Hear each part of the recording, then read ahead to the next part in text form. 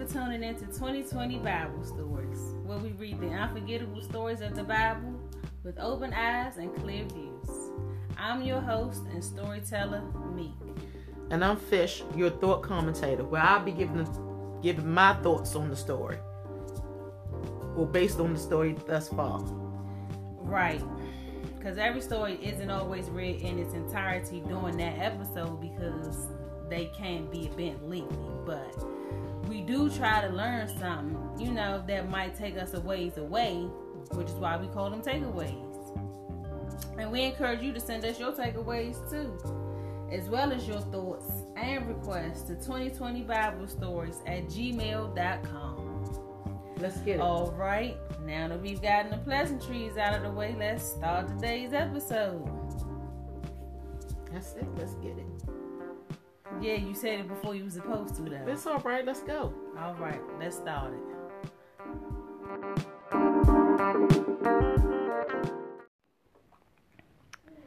Hello, everyone, and welcome back to 2020 Bible Stories with Meek and Fish.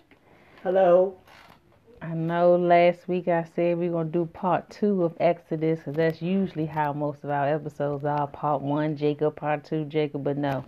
This whole season is just going to be Exodus. So yeah, we'll just be continuing from where we left off at the end of chapter 11 last week in the book of Exodus, where Moses announced to Pharaoh at midnight that night God would pass through the heart of Egypt and kill all the firstborn sons in every family in Egypt, including all the livestock. Today, we're going to pick up from there in chapter 12, where the Passover begins, and we'll be ending in Exodus 18. Now, while still in the land of Egypt, the Lord gave Moses and Aaron the following instructions. Announce to the whole community of Israel on the 10th day of this month, which is now the first month of the year for you, each family must choose a lamb or a young goat for sacrifice, one animal for each household. The animal must be a 1-year-old male with no defects and divided according to the size of the family and how much they can eat.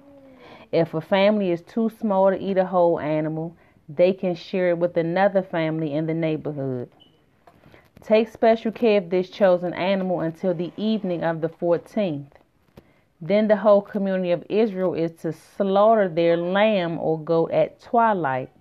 Then take some of the blood and smear it on the sides and top of the door frames of the houses where they eat the animal. That same night, roast the meat and eat it with bitter salad greens and bread without yeast. Don't eat any of the meat raw or boiled in water. The whole animal, including the head, legs, and internal organs, must be roasted over a fire. And don't leave any of it until the next morning. Burn whatever's left over before morning. Be fully dressed. Wear your sandals and carry your walking sticks in your hand. Eat the meal with urgency, for this is the Lord's Passover. On that night, I will pass through the land of Egypt and strike down every firstborn son and male animal. I will execute punishment against all of the gods of Egypt, for I am the Lord. But the blood on your doorposts will serve as a sign, marking the houses where you are staying. When I see the blood, I will pass over you. This plague of death will not touch you when I strike the land of Egypt. Remember this day each year, from generation to generation. You must celebrate, for it is a special festival to the Lord. This is a law for all time. For 7 days, the bread you eat must be made without yeast. Remove every trace of it from your homes on the first day of the festival. And anyone who does eat bread made with yeast will be cut off from the community of Israel. No work is to be done on the 1st or 7th day of the festival, except for preparation of food. Celebrate this festival of unleavened bread, for it will remind you that I brought your forces out of the land of Egypt on this very day. This festival will be a permanent law for you. Celebrate this day from generation to generation, and eat no bread made with yeast from the 14th through the 21st. Anyone who does will be cut off from the community of Israel. These regulations apply to both the foreigners living among you and the native-born Israelites. Wherever you live, eat only bread made with no yeast. Then Moses called the elders of Israel together and told them to pick out a lamb or young goat for each of their families and slaughter the Passover animal. Drain the blood into a basin, then take a bundle of hyssop branches and dip it into the blood. Brush the hyssop across the top and sides of the door frames of your houses, and no one is to leave out until morning. For the Lord will pass through the land to strike down the Egyptians. But when he sees the blood on top and sides of your door frames, the Lord will pass over your home. He will not permit his death angel to enter your house and strike you down. Remember, these instructions are a permanent law to you, and your descendants must observe them forever. When you enter the land the Lord has promised to give you, continue to observe this ceremony. Your children will ask, what does this ceremony mean? And you will reply, it is the Passover sacrifice to the Lord, for he has passed over the houses of the Israelites in Egypt. Although he struck the Egyptians, he spared our families. When Moses had finished speaking, all the people bowed down to the ground and worshiped. So the people of Israel did just as the Lord commanded through Moses and Aaron. And that night at midnight, the Lord struck down all the firstborn sons in the land of Egypt, from the Pharaoh to the prisoner in the dungeon. Pharaoh and all his officials woke up during the night, and a loud wailing was heard throughout the land. There was not a single house where someone had not died, including the livestock. Pharaoh sent for Moses and Aaron during the night and said, "Get out and take the rest of the Israelites with you. Leave my people and go worship the Lord your God as you requested. Take your flocks and your herds and be gone. But bless me as you leave." As a matter of fact, all the Egyptians were telling the people of Israel to get out of the land as quickly as possible because they thought they would all die. The Israelites packed up their yeastless bread, their kneading boards, and did as Moses had instructed, and asked their Egyptian neighbors for clothing and articles of silver and gold. And the Egyptians gave them whatever they asked for. So they stripped the Egyptians of their wealth. That night, the people left Ramesses and started for Succoth. There were about 600,000 men, plus all the women and children. A gang of non-Israelite men with them too, along with great flocks and herds of livestock. For bread, they baked flat cakes from dough without yeast, because the people were driven out of Egypt so fast that they didn't have time to prepare the bread or other food. The people of Israel had lived in Egypt for 430 years. In fact, it was on the last day of the 430th year that all the Lord's forces left the land. On this night, the Lord kept his promise to bring the people out of the land of Egypt. So this night belongs to him and must be commemorated every year by all the Israelites from generation to generation. Then the Lord gave Moses and Aaron instructions for the festival of Passover. No outsiders are allowed to eat the Passover meal, but any slave who has been purchased may eat of it, if he has been circumcised. Temporary residents and hired servants may not. Each Passover lamb must be eaten in one house. Don't carry any of it outside, and don't break any of its bones. If there are foreigners living among you who would like to participate in the Lord's Passover, let their males be circumcised first. Only then may they celebrate with you like any native-born Israelite. But no uncircumcised male may ever eat the Passover meal. This applies to everyone, whether native-born or foreigner. So all the people followed all the Lord's commands to Moses and Aaron, and on that very day, the Lord brought the people of Israel out of Egypt like an army. Then the Lord told Moses to dedicate every firstborn, both human and animal, among the Israelites to him, for the offspring to be born of both humans and animals belongs to me. So Moses said to the people, remember this day forever, the day you left Egypt, the place of your slavery. Today, by the power of his mighty hand, the Lord has brought you out. And you have been set free. You must celebrate this event in this month each year after the Lord brings you into the land of the Canaanites, Hittites, Amorites, Hivites, and Jebusites. For 7 days the bread you eat must contain no yeast. In fact, there must be no yeast found within the borders of your land during this time. Then on the 7th day, celebrate a feast to the Lord and explain to your children why you are celebrating. This annual festival will be a visual sign to you like a mark on your forehead to remind you always to recite this teaching of the Lord. With a strong hand, the Lord rescued you from Egypt. So observe and decree the decree of this festival at the appointed time each year. This is what you are to do when the Lord fulfills his promise he swore to you and your ancestors. When you get to Canaan, you must present all your firstborn sons and firstborn male animals to the Lord, for they belong to him. A firstborn male donkey may be brought back from the Lord by presenting a lamb or young goat in its place. But if you don't buy it back, you must break its neck. However, you must buy back every firstborn son.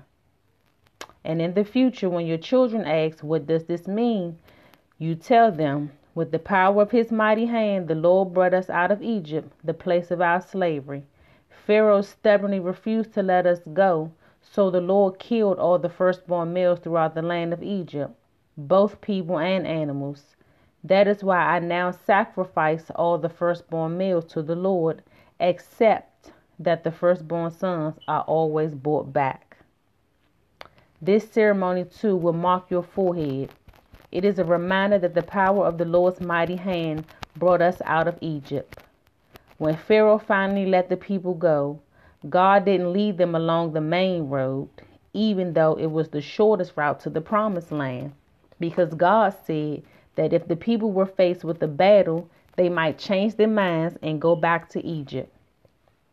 So God led them in a roundabout way through the wilderness toward the Red Sea.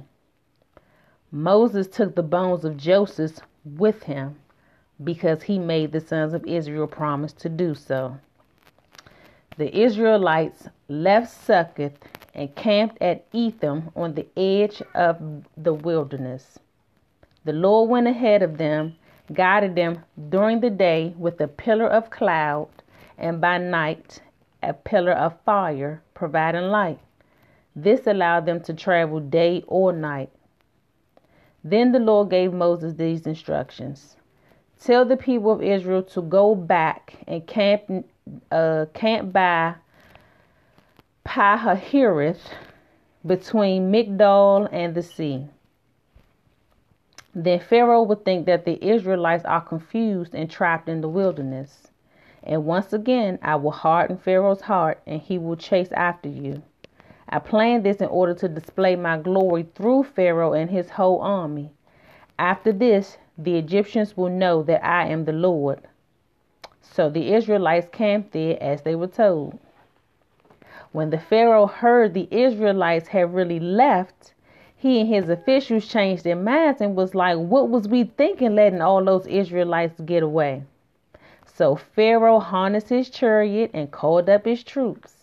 He took 600 chariots of Egypt's best men, each with his commander, and he chased after the people of Israel.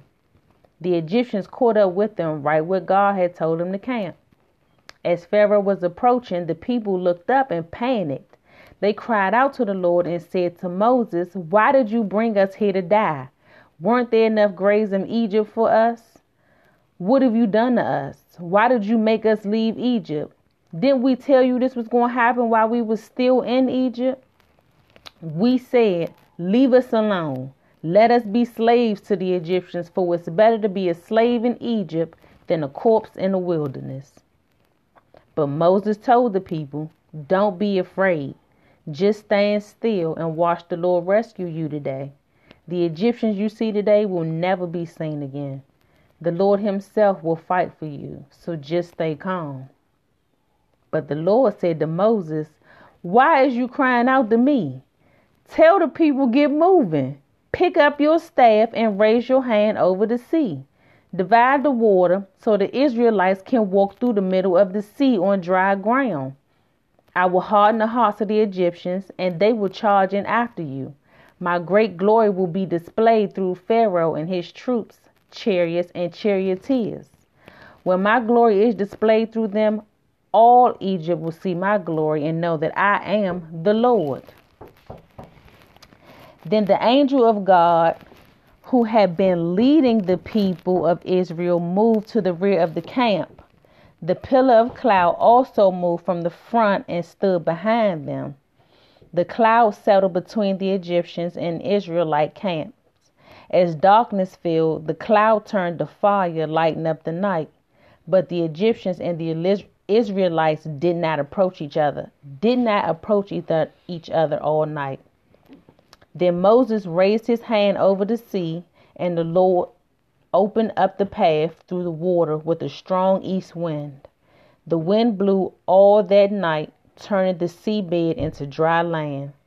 So the people of Israel walked through the middle of the sea on dry ground, with walls of water on each side. Then the Egyptians, all of Pharaoh's horses, chariots, and charioteers, chased them into the middle of the sea. But just before dawn, the Lord looked down on the Egyptian army from the pillar of fire in the cloud, and he threw their forces into total confusion. He twisted their chariot wheels, making their chariots difficult to drive. Let's get out of here, away from these Israelites, the Egyptians shouted. The Lord is fighting for them against Egypt. When all the Israelites had reached the other side, the Lord said to Moses, raise your hand over the sea again. Then the waters will rush back and cover the Egyptians and their chariots and charioteers. So as the sun began to rise, Moses raised his hand over the sea, and the waters rushed back into its usual place. The Egyptians tried to escape, but the Lord swept them into the sea. Then the waters returned and covered all their chariots and charioteers, the entire army of Pharaoh. All of the Egyptians who had chased the Israelites into the sea, not one single person had survived. But the people of Israel had walked through the middle of the sea on dry ground, and the water stood up like a wall on both sides. This is how the Lord rescued Israel from the hand of the Egyptians that day. And the Israelites saw the bodies of the Egyptians washed up on the seashore. When the people of Israel saw the mighty power that the Lord had unleashed against the Egyptians, they were filled with awe before him. They put their faith in the Lord and in his servant Moses. Now, chapter 15 is a song of deliverance that Moses wrote, and it's basically just a summary of, like, what they had been through or whatever. So yeah, you're gonna have to read that one on your own if you want to know everything that was said, because it's basically just a summary of everything I just said. Mm-hmm. So then Moses led the people into the desert of Shur. They traveled for 3 days without finding any water. When they came to the oasis of Marah, the water was too bitter to drink. So they called it Marah, which means bitter. The people complained and turned on Moses, saying, what are we going to drink? And Moses cried out to the Lord for help, and the Lord showed him a piece of wood. Moses threw it into the water, and it made the water good to drink. Then Moses led the people of Israel away from the Red Sea, and they moved out. Wait, I just said that. Okay.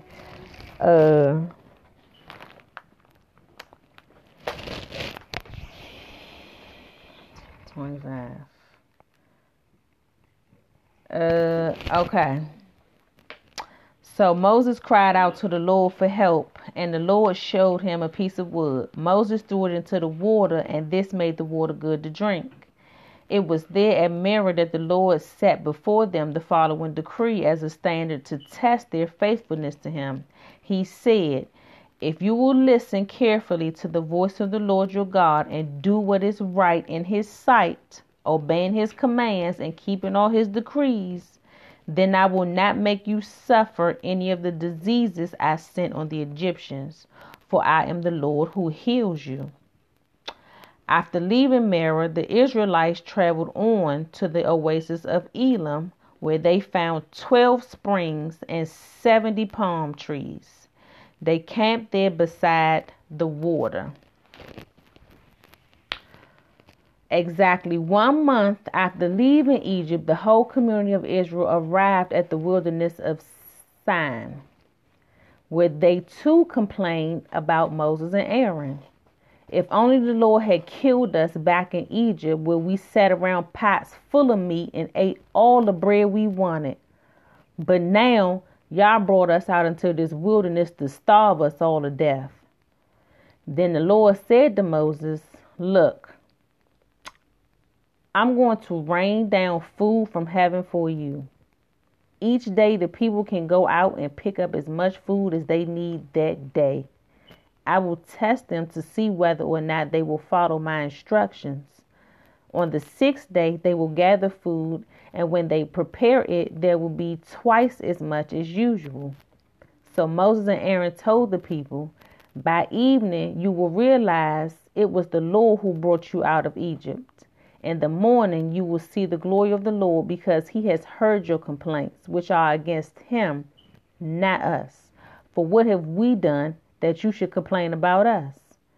Then Moses added, "The Lord will give you meat to eat in the evening and bread to satisfy you in the morning. For he has heard your complaints against him. Yes, your complaints are against the Lord, not against us. What have we done?" Then Moses said to Aaron, "Announce this to the entire community of Israel.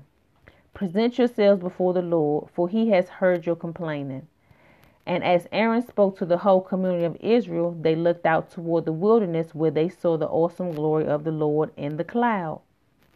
That evening, vast numbers of quail flew in and covered the camp. And the next morning, the area around the camp was wet with dew. When the dew evaporated, a flaky substance as fine as frost blanketed the ground. The Israelites were puzzled when they saw it and asked what it was to each other, because they had no idea. And Moses told them, "It's the food the Lord is giving you to eat. These are the Lord's instructions. Each household should gather as much as it needs, 2 quarts for each person." So the people of Israel did as they were told, and when they measured it out, everyone had just enough. Those who gathered a lot had nothing left over, and those who gathered only a little had just enough. Each family had just what it needed. Then Moses told them not to keep any of it until morning, but some of them did, and they didn't. But some of them didn't listen, and by morning it was full of maggots and had a terrible smell. So Moses got angry, and after this, the people gathered the food morning by morning, each family according to its need. And as the sun became hot, the flakes that was on the ground, they melted and disappeared if they didn't pick it up. On the 6th day, they gathered twice as much as usual, and all the leaders of the community had came to Moses and asked for explanation.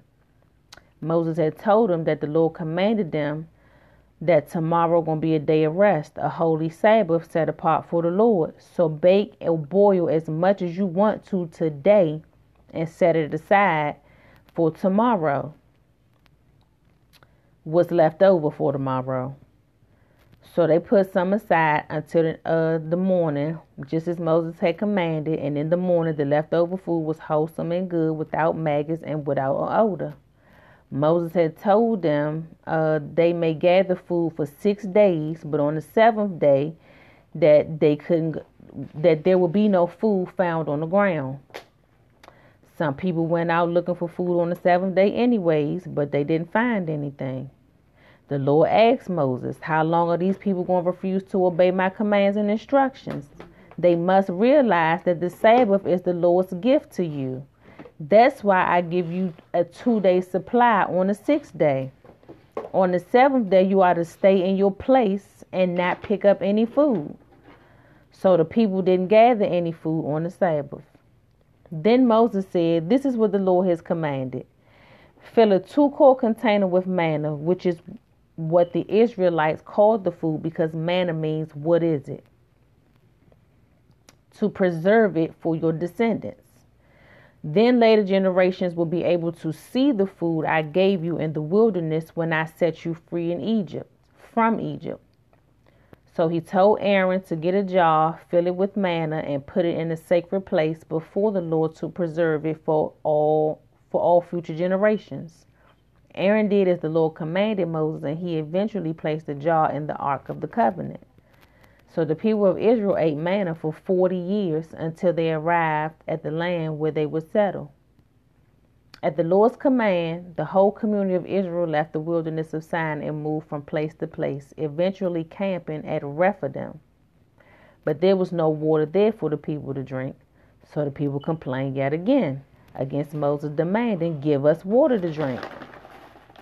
But Moses was like, be quiet. Why y'all complaining against me and testing the Lord? But tormented by thirst, they continued to argue with Moses. Why did you bring us out of Egypt? Are you trying to kill us and our livestock with thirst? Then Moses cried out to the Lord, what should I do about these people? They are ready to stone me. And the Lord said, walk out in front of the people and call some of the elders of Israel to join you. Take your staff. I will stand before you on the rock at Mount Sinai. Strike the rock, and water will come gushing out. Then the people will have water to drink. So Moses struck the rock as he was told, and water came gushing out as the elders looked on. Moses named the place Massah, which means test, and Meribah, which means arguing, because the people of Israel argued with Moses and tested the Lord by saying, is the Lord here with us or not? While in Rephidim, the warriors of Amalek attacked them. Moses commanded Joshua to choose some men to go out and fight for us. Tomorrow I will stand at the top of the hill, holding the staff of God in my hand. So Joshua did what Moses said, and they fought the army of Amalek. Meanwhile, Moses, Aaron, and Hur climbed to the top of the nearby mountain, of the nearby hill. And as long as Moses held up the staff in his hand, the Israelites had the advantage. Whenever he dropped his hand, the Amalekites gained the advantage. Moses' arms eventually became too tired and he could no longer hold them up. So Aaron and Hur found a stone for him to sit on, and they stood on each side of Moses, and they held his hands up until sunset. As a result, Joshua overwhelmed the army of Amalek in battle. After the victory, the Lord instructed Moses to write this down on a scroll as a permanent reminder and read it aloud to Joshua. I will erase the memory of Amalek from under heaven. So Moses built an altar there and named it Yahweh Nisi, which means the Lord is my banner, and said, they have raised their fists against the Lord's throne. So now the Lord will be at war with Amalek generation after generation. Now Jethro, Moses' father-in-law, had heard about everything God had done for Moses and his people. He especially heard about how God had rescued them from Egypt. Earlier, Moses had sent his wife and sons back to Jethro. So now Jethro went to visit Moses and brought Zipporah, Gershom, and his second son, Eliezer, which means God is my helper, with him. and they arrived while Moses and the people were camped near Mount Sinai. Jethro had sent Moses a message saying he was coming to see him with Moses' wife and sons, so Moses went out to meet him. He bowed low and kissed him, and they went into Moses' tent and caught up on each other's welfare. Moses told Jethro everything, and Jethro was delighted when he heard about all the good things the Lord had done for Israel. He said, "Praise the Lord, for he has rescued you from the powerful hand of Egypt. I know now that the Lord is greater than all other gods, because he has rescued his people from oppression." Then Jethro brought a burnt offering and sacrifices to God, and Aaron and all the elders came out and joined him in a sacrificial meal in God's presence. The next day, Moses took his seat to hear the people's disputes against each other. They waited before him from morning till evening. When Jethro saw this, he asked Moses, "What is you really accomplishing here? Why are you trying to do all this alone while everybody just standing around you all day and night?" Moses replied, "Because the people come to me to get a ruling from God. I'm the one who settled the disputes between the two quarreling parties. I inform the people of God's decrees and give them his instructions." "That's not good," Jethro exclaimed. "You're going to wear yourself out and the people too, trying to do this very heavy burden job all by yourself. Let me give you a word of advice, and may God be with you. Continue doing what you're doing, being the people's representative before God and showing them how to conduct their lives. But select from all the people capable, honest, God-fearing men who hate bribes. Appoint them as leaders over groups of 1,000, 100, 50, and 10. They should always be available to solve the people's common disputes, but have them bring the major cases to you. They will help you carry the load, making the task easier for you. If you follow my advice, and God allows you to do so, then you will be able to endure the pressures, and all these people will go home in peace." Moses listened to Jethro's advice and appointed capable men from all over Israel as leaders over the people. These men were always available to solve the people's common disputes, but they brought the major cases to Moses. Soon after this, Moses said goodbye to his father-in-law, who returned to his own land. That's the end of chapter 18 in Exodus. So we're going to end off here today. We're going to take a quick break, and we'll be right back with the takeaways. All right. Back from our break with the takeaways. And my first takeaway was the importance of holidays. God literally instituted the Passover festival and the festival of unleavened bread so that the people would annually be reminded for generations what the Lord had done for them. And the takeaway is, whenever trials and struggles come, remember how God remembered and delivered you from those things, and focus on that and his promise of his new life with him. The Lord's Supper is, of course, our Passover. So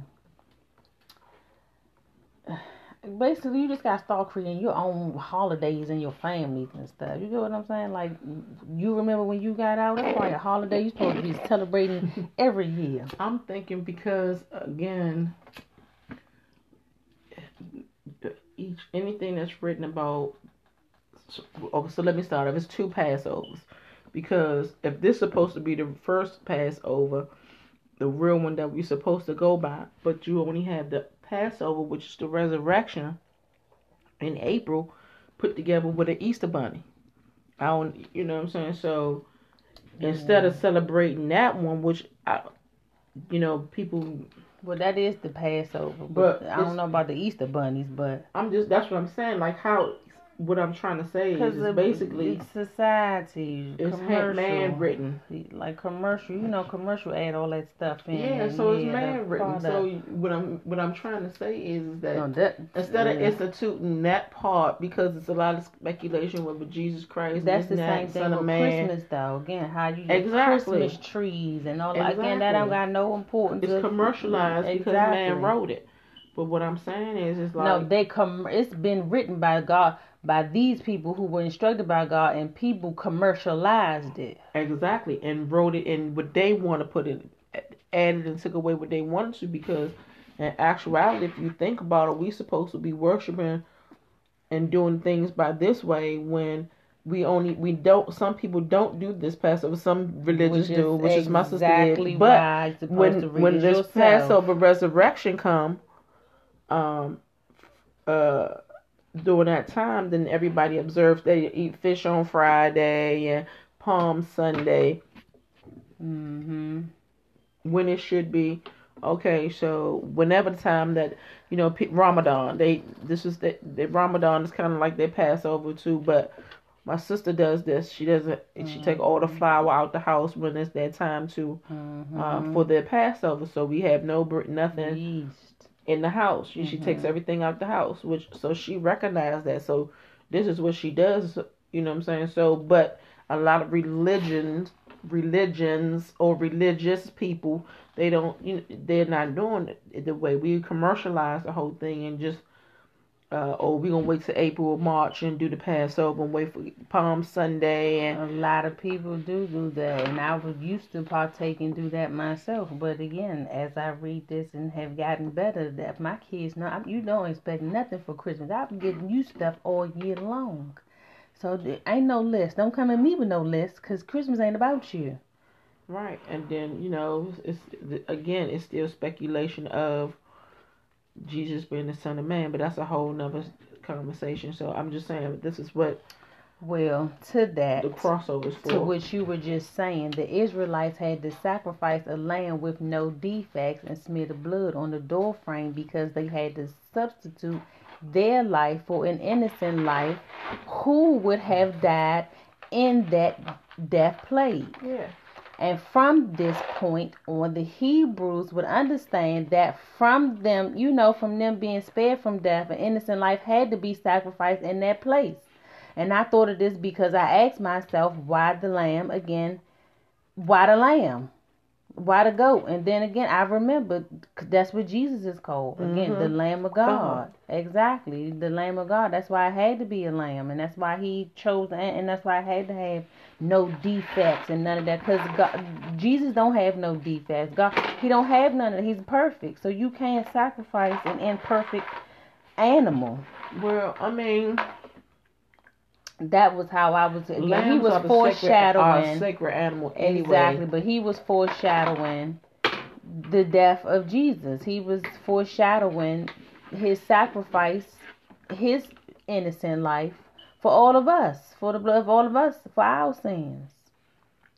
So they had to kill a lamb to, in order to get the blood, which is what saved them.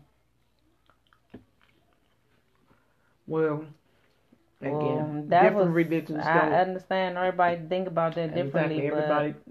Everybody, that's always that was my thought process when I was thinking of that. Again, that yes, it's a testament of showing what is to come. It's a representation of that innocent life who's going to be sacrificed for all of us. Again, you believe, all I know is what I read. From what I read, this is what I know, and this is what I've gathered, and this is my conclusions. Well, I hear the other side because, again, my sister believes in the Old Testament. Yeah, the Old Testament. And there's no Son of God. Okay, I understand that. So, I mean, I'm not conflicted. I'm just saying that I've heard different sides. Does she sacrifice animals? She don't do none of that stuff, though. I mean, what you mean? Like how the Old Testament does. Who today's world is doing exactly what the Old Testament is doing? I was just asking. I'm from making people in Israel. She ain't sacrificing no animals, is she? No, I mean, what whatever they call, I can't remember their names, but it's like Seven Day Adventists or whatever. So they don't believe in JC. I get it. That's why I said everybody got their thing. Right. Everybody got their thing. Okay, the dough had to have no yeast again because they ain't had no time for the yeast to rise. They ain't had no time for none of that. And the greens had to be bitter to to signify the bitterness of slavery. So I was like, okay, I understood that part. And when the Lord had told them to be fully dressed while eating the Passover meal, while still in Egypt, he was giving them, a sign of faith by telling them to get ready that y'all about to be free. Get ready. Put your sandals on. Get your walking sticks. Y'all got to be ready while y'all eating this meal. Because as soon as y'all finish, y'all gonna be free. So my takeaway from that was, again, being prepared for whatever future the Lord has for you demonstrates our faith in God. That's my takeaway from that. Okay, the fact that not one single household was spared in Egypt, yet the Israelites were spared, showed the central theme of the Bible, which is redemption. Redemption means buying back or saving from captivity by paying a ransom. One way to buy back a slave was to offer an equivalent or superior slave in exchange. That's what God did to buy us back. He offered his son in exchange for us. So basically, before Jesus, the Old Testament, it was okay to sacrifice animals in the place of a sinner. And now that, yes, we are in the New Testament, well, now that some of us are in the New Testament, we don't have to offer sacrifices anymore. So the takeaway for me is to be free from our deadly sins. It's going to cost us a pretty penny. And that pretty penny was Jesus. He already paid it.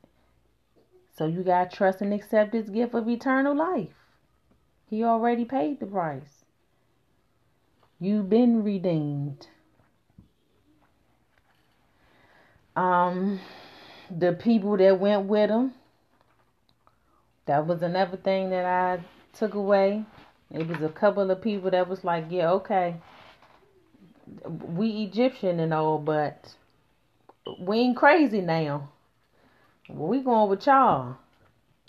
Yeah, if you showed me that you know. People was drawn to God. And that made me think of DMX wife when she was talking about how when her and DMX had first got together, and she was just like how this 18-year-old boy just loved the Lord. And I grew up Muslim. She was like, but because he loved it, I had to know who this God was. I had to see for myself. And to this day, I'm a Christian. The festivals was to mark the Hebrews' foreheads. So, yes, they were supposed to be a unique mark. So, basically, like, what mark do you leave? Essentially, that's what I took away from that. Like, when you go to places and when you at work or, wherever it is, do you leave that mark? Do people know that you believe in the Lord? What impression are you leaving?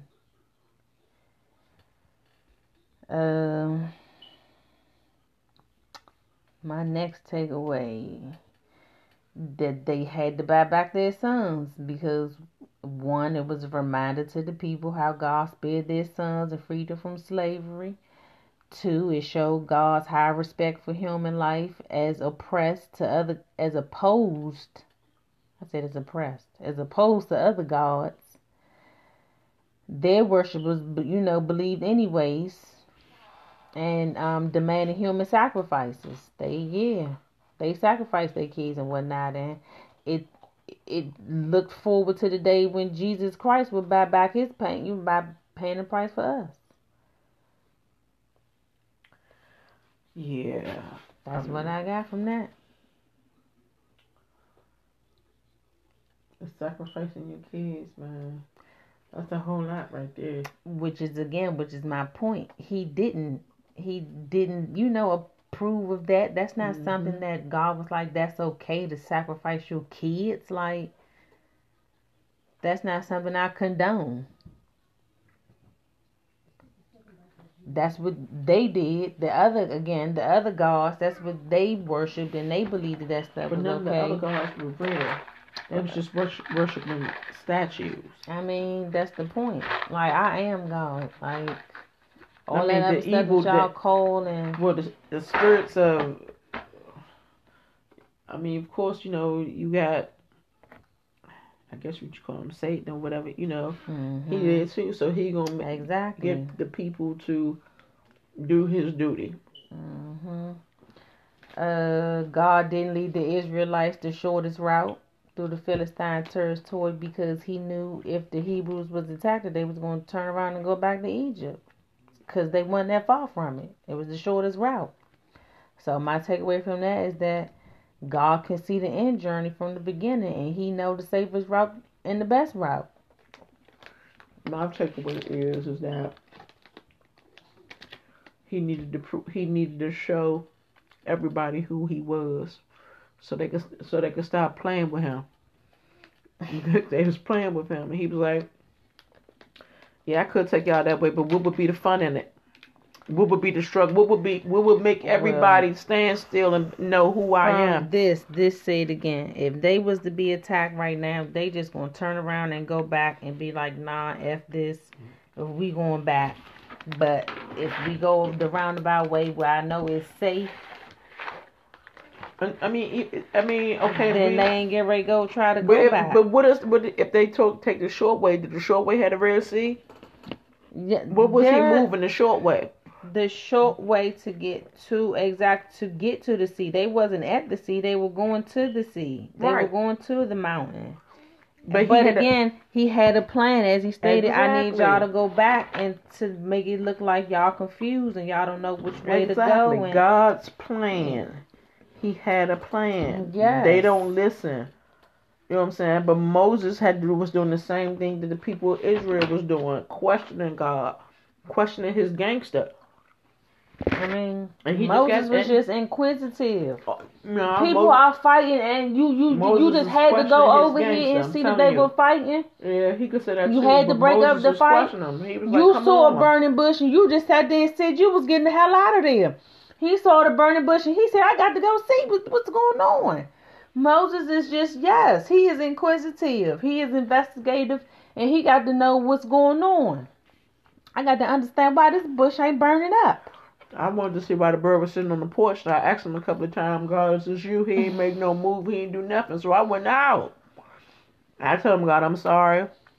But I'm going to slide past you if this you. But I'm going to go in the house because it's cold. It's 2 degrees outside." You never know when you're in the presence of God. You never know what he said, what happened, or what he's saying you though. So why would I take the short way to the sea to prove my point? Why not? I've been taking y'all through this for 400 years.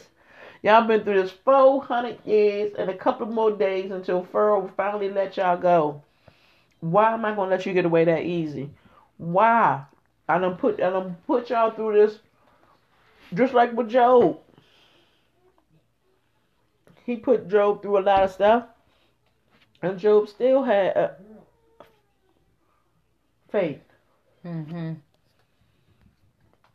Well, another takeaway I got was God being with them in a physical form, that pillar of cloud and the fire.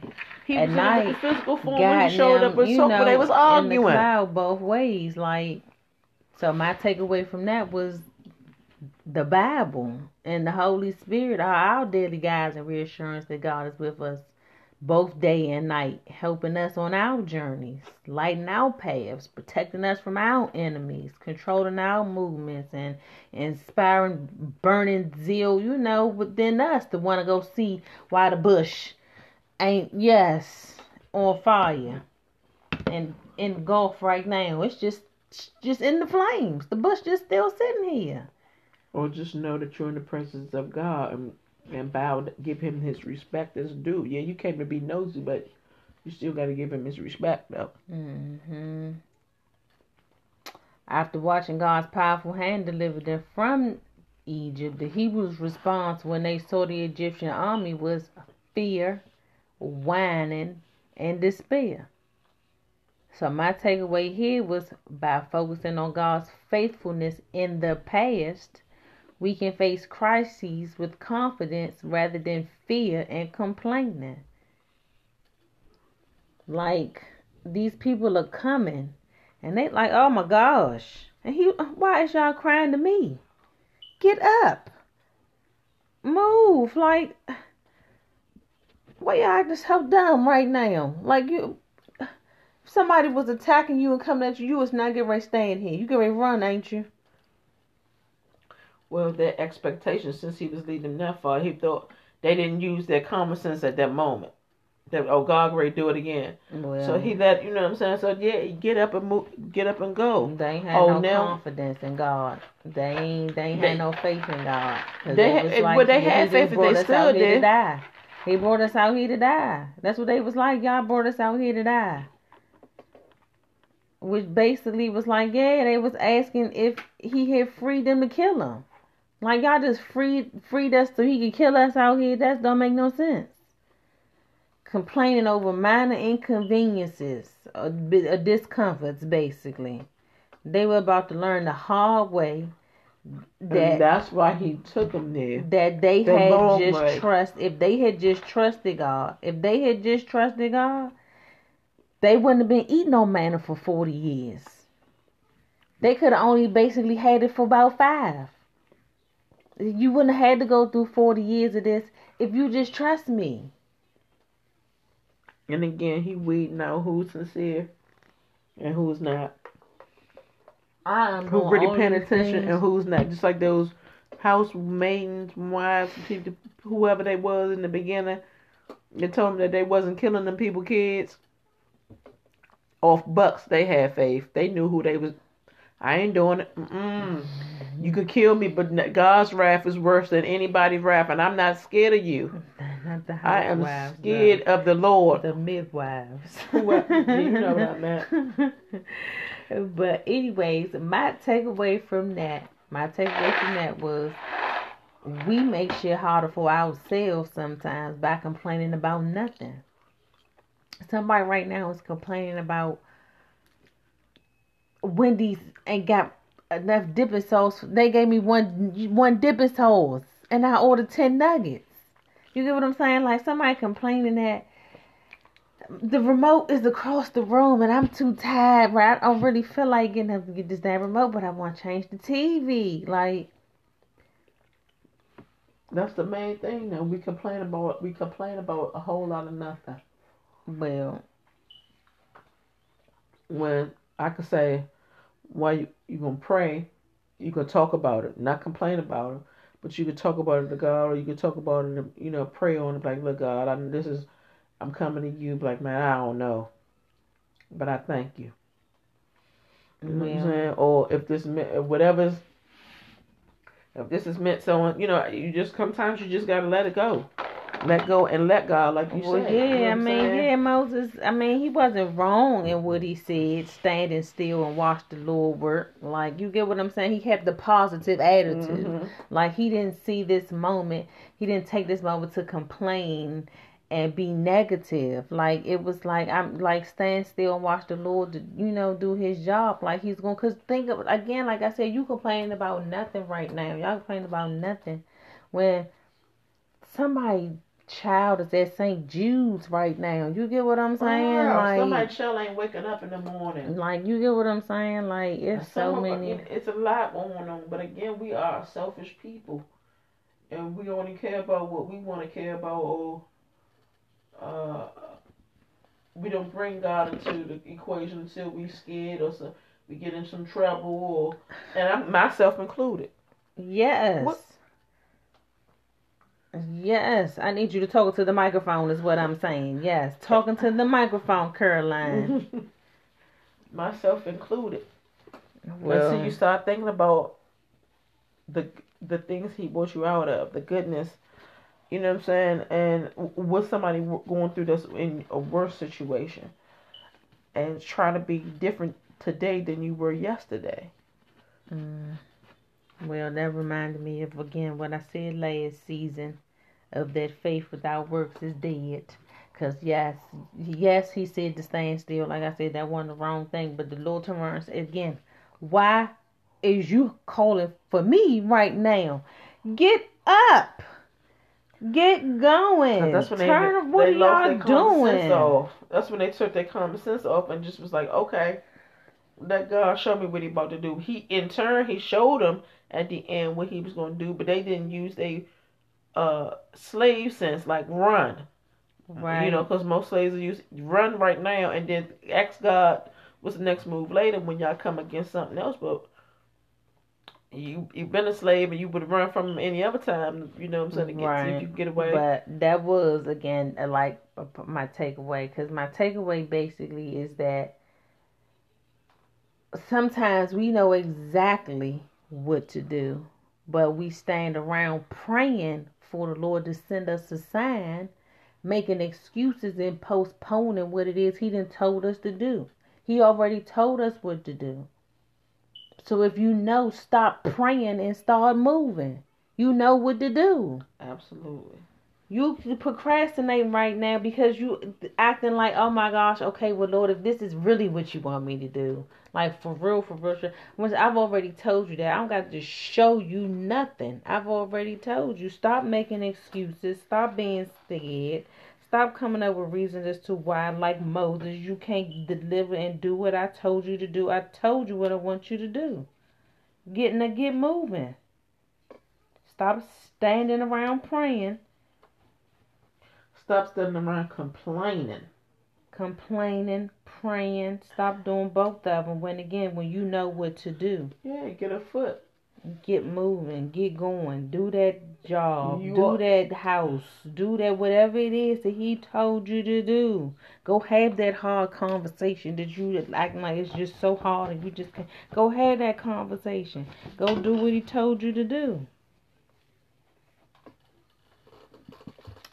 Another takeaway I got from them crossing the Red Sea was the Israelites must have felt trapped because, I mean, there must have been no apparent way out. Because if the sea had to open for them to get going, I guess they felt like they didn't have a choice but to cry out. But at the same time, they knew they had to get going. You could run. You could run somewhere. But I'm going to help y'all. I'm going to open up the sea. So when feeling trapped or caught in a problem and you don't see no apparent way out, don't panic because God, basically, he won't open up a way. Well, he already had a plan. He knew exactly the right time to demonstrate his power. And he needed to demonstrate it to everyone. Exactly. Not just Pharaoh. Yeah. Not to everyone that was involved and nations to follow. He needed everybody to know that he is who he is. Alright, my next takeaway is, well, it's not a takeaway, but a note from the study notes, which is don't nobody know exactly when the Exodus happened for two reasons. One, the Egyptians didn't keep a record of stuff that basically meant that showed they was defeated. Anything that showed that they lost, they ain't keep a record of none of that. And if they did keep it, ain't nobody found it yet. So that was what I be thinking of. Where all this stuff at? Like, do you think this stuff's still around somewhere in Egypt? Listen, everything is still around. Other people have it. These artifacts are worth millions. The people have robbed every tomb. Listen, it's so many books of the Bible that we don't know, that we don't know about, that we don't have an account of, and there's a lot of history in Egypt, good and bad. It also noted that song that I wasn't about to read, chapter 15, that I told everybody to read, right. So that was the oldest recorded song in the world. That might be Wow. true. That's what I said. I wonder if that's true. Wow. I mean, you see a lot of different things on Discovery Channel where they found the cloth of Jesus. They found a piece of the ark. They robbed the people's tomb. I mean, I guess for people to find out history, or they just have to do a lot of different things. Yeah. Well, after I read we that, don't know. I was just like, music been important. Like, music been around for a long time. The angels, everybody sing to God. God loves music. That's why David has psalms. All his songs of David, the Psalms of David, and one of the other. Would you know what I'm talking about? He loves for you to sing. He wants you to sing his praises. That's because music and prophecy is often closely related in the Bible. Right. But music, Miriam, she was singing songs. She was a prophet too, but yeah, she was a songstress. She was writing songs. Songs. They said that the songs God loves to hear, songs of praise. So they have a lot of songs. Singing is a release. And what better ways to sing to God for his enjoyment, for his pleasure. Yeah, you hear artists say that all the time. Music is therapy. Yeah. All right, my next one, the Oasis, when they was complaining and about not having the water, and then they went a little further and found them 12 springs and 70 palms. So I'm sick of them people. They complained about every damn thing. And I would have, if I was God, I would have just cut them off. Keep them. I'm not about to keep showing you who I am. You're not gonna keep whining. That's just like your kid. You keep what? Yeah, I'm about to show you better than I can tell you. That's what I mean. God is merciful. God is merciful. He is. I wrote it down, but I said it all. Well, my takeaway from that was he has patience. And that's my takeaway. You won't be embarrassed by God when you remain patient while waiting for his help instead of complaining. Well, he has patience. He has a lot of... me personally, I know he got patience with me. But the fact that he has forgiveness, he done forgive... These people grab water, food. They just... Every day they had a problem. Every day. And he kept showing them, forgiving them, showing them, forgiving them. He has tolerance. Let's put that down there. Tolerance. Well, again, he done said a number of times, I'm getting ready to destroy these people. Right. And Moses, I'm just going to make you the great nation. Right. I wouldn't have blamed him. He should have. If it was me, I would have been, I can't. Well, yeah. Let's just smite them all. Well. And start all over like he did first 2 times. Well, that was their trust. They ain't really trusting God, and that was the thing. They let their negative attitude destroy their trust in God. And again, like I said, God has patience. God is forgiveful. He has forgiveness, and he has tolerance for the fools like me. He has patience for me. He is forgiving of me. What a God we serve. My next one was the plague, when he told them that he wasn't going to give them, plague them with the same diseases that he plagued the Egyptians with. But how he did that later on was those laws he gave, the moral laws. They was designed to keep them from catching those diseases. Example would be the laws against prostitution. If you follow these laws, you ain't gonna get VD. Basically, you're not gonna get none of them diseases. If you follow the laws, that's how I'm gonna keep you from getting the diseases. Like, if you do what I say, basically, that's about how he said it. If you do what I say, I'll keep you from catching, getting the diseases that the Egyptians had. And again, that would be one of the things. You can't be a prostitute. Prostitution is wrong. So, yeah, that'll keep you from, again, catching them diseases. Absolutely. There was a whole lot of laws he had. And prostitution, I'm sure it wasn't the number one. I mean, we ain't got there yet. We gonna get there. Right. So, I'm sure. I mean, just like now, even with the COVID, for now, like some people got it, some people didn't. Some at first you didn't know nobody who had it, and I'm like, oh, that everybody get it. Now you got close friends, relatives, people you know, work with. Like, God Almighty! But He kept you. He kept. I done got my vaccination. He done kept us. Well, again, you know that's what I'm saying? exactly that. And I can't even say I know I ain't keeping the law. Well, that was my takeaway again. That's what God's laws is often designed for, to keep us from harm. They not meant to keep us. You get what I'm saying? Just not to have fun. He trying to keep you from the stuff that these evil people possess. If you remain pure and history just repeat itself in different times. That's all that is. History has gone evolved, and the same thing that's happened then is happening now. Pestilence, disease. He sent this. The locusts. You got the locusts sound like they sound like ambulance and the spaceships that you see on sci-fi.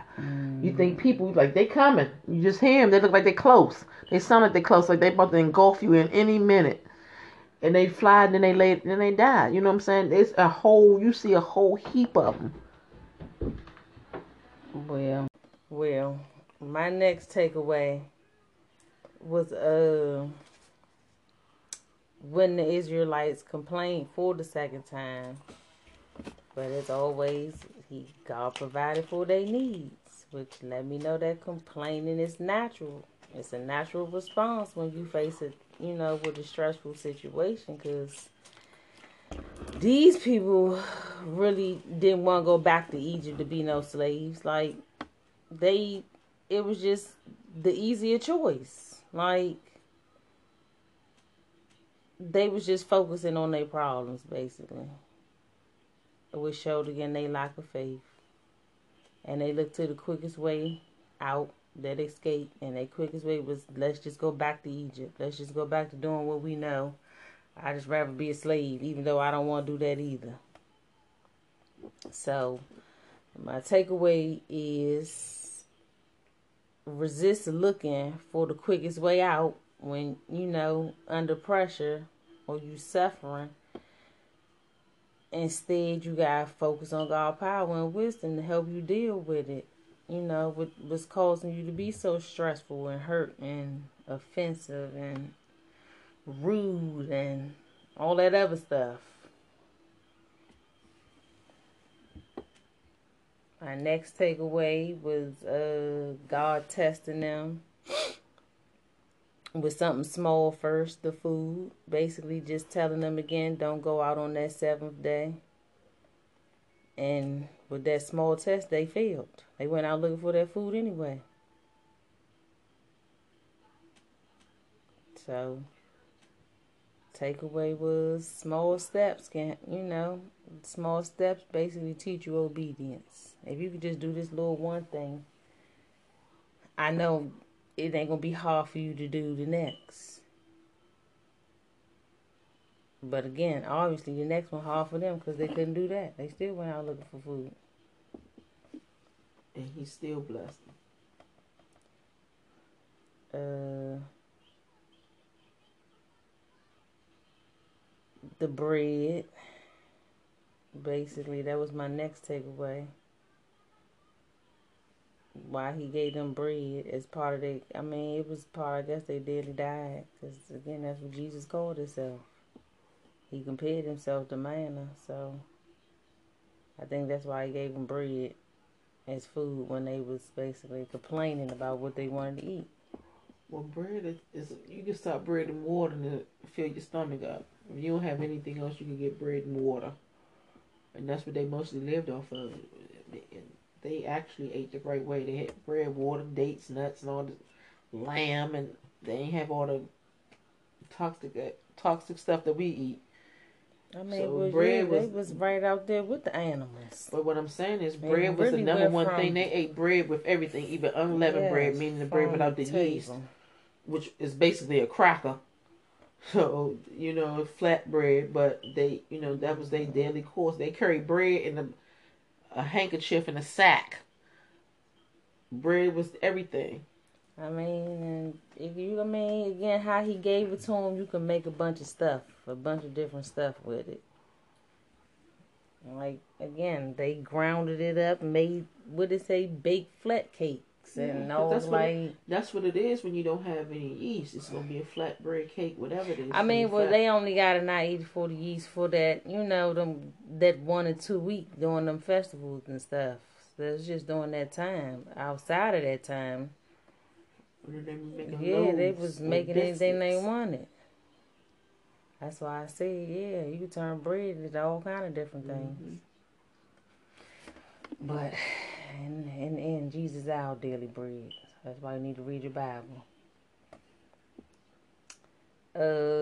He told him not to work on the Sabbath, though, because basically you're not supposed to do your daily routine. Your daily routine distracts you from wholehearted worship. True heartfelt worship. Like, when you're doing all the stuff that you do on a normal basis, you ain't really thinking about God. And I mean, you might pray, but you ain't praying like you should because you're distracted. With your friends, kids, work, all that stuff that's going on around you. That's why I want to say, you're not supposed to be doing any of that stuff. You're not supposed to do none of that stuff you normally do. You're supposed to sit down and have a true conversation, true worship with the one who created you. So my takeaway, you got to carefully guard your time. They had to keep that manna in a special jar. Again, that's another thing I was thinking. Where that manna at? Where that jar?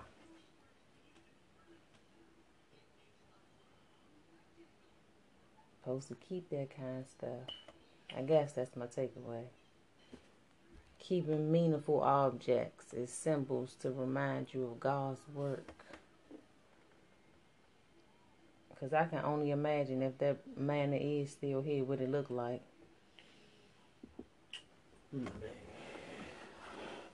That manna's still here from them long way back in the day. You better get you some, because that's the best thing that you're going to ever eat. And it's probably going to bless you. Because they put it in the ark with the covenant, right? Mm-hmm. So that's just like finding the Holy Grail. That's just like, you couldn't even touch the Ark of the Covenant. You would die if you touched the Ark of the Covenant. Mm-hmm. So if you get some manna off the Ark of the Covenant, you like that. This 50, 400, 800, we working on what? 1,000 years now? Something like that? I say that all the time. Who knows how long this earth has been here? Who knows? Don't nobody know that. Well, the book say. What book? That book. That book said that they giving you numbers in that book, so just add them up. This book just told you, don't nobody know when the Exodus occurred. 500, 400 years. They were slaves for 400 years. No, that was written by Moses. Exactly, but they still gave you a number. They were slaves for 4, so count 4 on that. That's 8, another 4. Yeah, Moses that's could 12. Write that because Moses was being told this. Yeah, he could write this. He knew this information. Exactly. So that's what I'm saying. Moses ain't here to tell us. Well, again, count how you need to count. Ain't no counting. I don't give a damn. If I'm being, I don't know. I'm here today. I don't know. My next takeaway: the people complaining for the 3rd time instead of praying.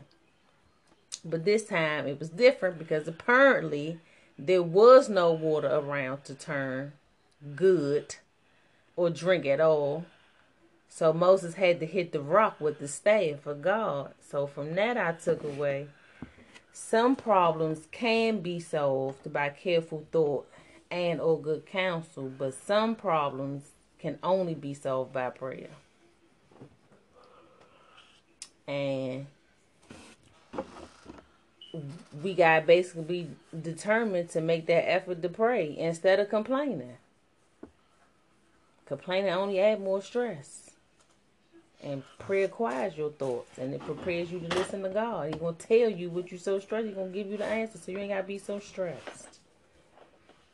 Stop listening to your damn self and listen to him for once, basically. That's what the Sabbath is for again. quiet your thoughts.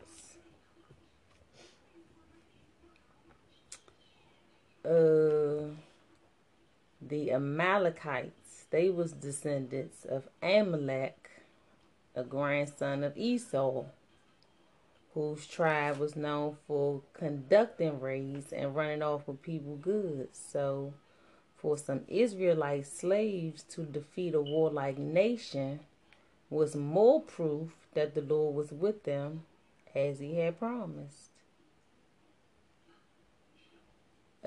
Aaron and Hur holding up Moses' arms showed that it's important to help our leaders and not just put the responsibility on them because that's their position. Sometimes you gotta encourage your damn self and pray for yourself and your neighbor too. So the takeaway was you gotta lift up our spiritual leaders as well. You can't just take from the pastors, you gotta give to them too. Moses spending all day and night listening to the Hebrews' problems made Jethro suggest he delegate some of his work to other people and focus on the jobs only he could do. So my takeaway from there, people in positions of responsibility sometimes feel they're the only ones who can do the necessary tasks, but in actuality, other people are capable of handling part of the work too. So proper delegation can multiply your effectiveness while giving others the chance to grow. It relieved Moses' stress and it improved his level of management. And my last takeaway from this part of the story anyway, was that basically Moses was the first judge. Moses was the judge. But not only was he a judge, he was a teacher too. Because when he was settling the disputes, he was also teaching God's laws. So the takeaway from there I got was when you help resolve people's problems, you also got to look for ways to teach them about God. You got to talk to them about God while you're helping them too. So, what you got on your paper? You hit all your notes? Yeah. I'm just listening to yours. I already had, they were good. Yeah, they sound good based off of that response.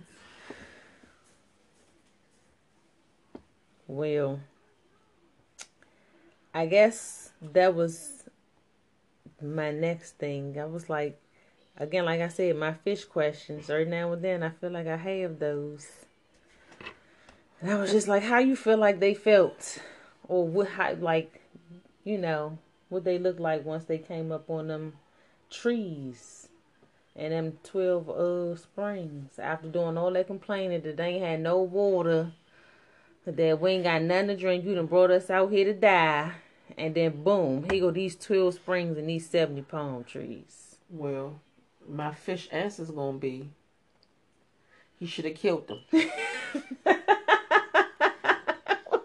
He just raised the water. He just raised the water and we ran through it. We ran through the ocean, through the sea. And you still got doubt. That's why he brought everybody to this point. He did. And y'all still questioning him. He should have smite them. Smite them.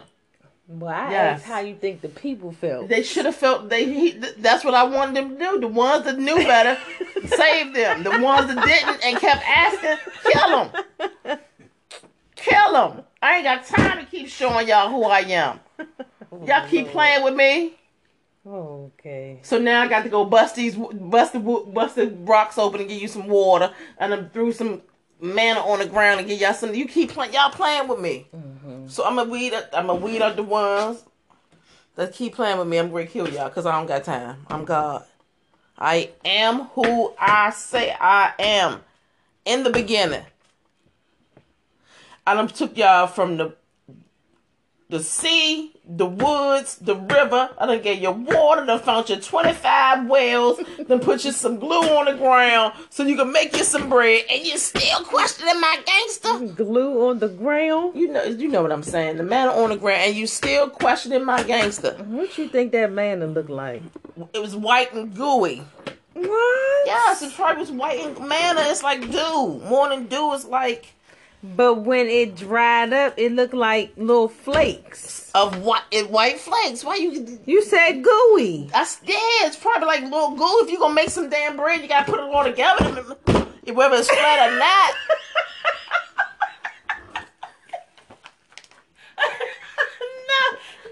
I think they had water around to put what I'm inside saying is, they're gonna cake. if they flake and it's gonna dry out, then they're gonna have to put it together anyway to make the bread or whatever they gotta eat it. The only thing they can make out of is a bread or cracker. But they had mortars though and things like that. The what's them things called? Them hand mills. They had stuff like that to grind it up. That's not, you can't you can't grind up no gooey stuff. Man, it's all gooey. It's like, dude, it's wet. No. It came in just like with the morning dew. No. Yes, No. Look at you. It's morning dew. It's wet. No, it came in with the morning dew. It wasn't dew. No. Okay. Well, okay. I think what you think is wrong. That's what I'm just gonna say. You can't keep no gooey stuff in no jar for people to see. No. You could keep. It's like, man. You put it in a jar. 2 quarts of some gooey stuff. No. How you get 2 quarts of flakes? You pick them up off the ground. You ain't getting those flakes. You ain't holding no weight. What you mean? A flake? Flake, they like leaves. Leaves hold weight. You ever hold a bag of leaves before? No. Well, I don't know. Let me think about that. Lord have mercy. I don't think it was gooey. That's why I asked you what you thought it looked like. I don't think that's flake right. I know is a snowflake. Well, that's what I was thinking. That's probably what it's like. So how heavy is a snowflake for you to have that? They put it in a hole in a jar. Enough that where it blanketed the ground like a yes. That's what it said. It covered the ground like a blanket. I know that's the dew. Okay. All right. My last question yes, my Felicia questions is what you think Moses' tent looked like. What? These tents held camels. These tents held all day stuff. What you think these tents look like? They probably have multiple tents, but no, I'm thinking it was like a. No, I'm thinking they had multiple like tents. Tent, like how the circus be having. Like that's what I'm thinking. Like it was like a tent like that, and it had like mad curtains in there. You had to put multiple. You know what I'm saying? Like you can still have to like multiple together. Like you know what I'm saying? Because you got to time down. The animals ain't, like the circus, but those are still multiple tents, even at the circus. You got to put them all together to make them big. You know what I'm saying? You got to fix them and stuff. I guess. But that was my thought process. Like, this had to be a big-ass tent to hold camels and it's he probably going like a in house. different rooms. In the same way how when they was describing the tabernacle, I don't know if I didn't. I don't think we didn't go over the tabernacle because, the tabernacle was long. Yeah. That was a lot to go over. All the relations that went in there. They had to put the ark. So, that's why I was just like, I wonder what she think this tent looked like. I didn't even thought about it. As a matter of fact, I didn't even have a thought about that. Because I'm figuring a tent is a tent. They outside. No. You make multiple tents. You know how you watch them old movies and he got a tent and she got a tent over there. Why you keep doing that? Whatever his name is. Mean? You know them people got them names. His tent probably over there. You know what I'm saying? They got different tents for everything. The wives needed their tents. That's why they had to have so many animals and stuff. They had to carry all that stuff. Okay, well, that's pretty much all I got. They was made of animal skin rugs. I know that much. So, that's what I'm saying. I wonder, This It was was kind a of like big, the thick, Indians, probably. You know, the Indians had they made their tent. tents out of buffalo skin. They had coats, bed, whatever they kept caught. They made it. You know what I'm saying? They took their hides, deer, whatever. Okay, well, stay tuned next week for the continuation of Exodus, because that's all I've got. And yeah, I think that's all she got to. She ain't got nothing else with these Brought noises to you by she keep Aesthetically making. Meek. Oh. The call for every event. She did. Yes, put her commercial voice on for that one. All right, I appreciate that plug. All right, stay tuned next week.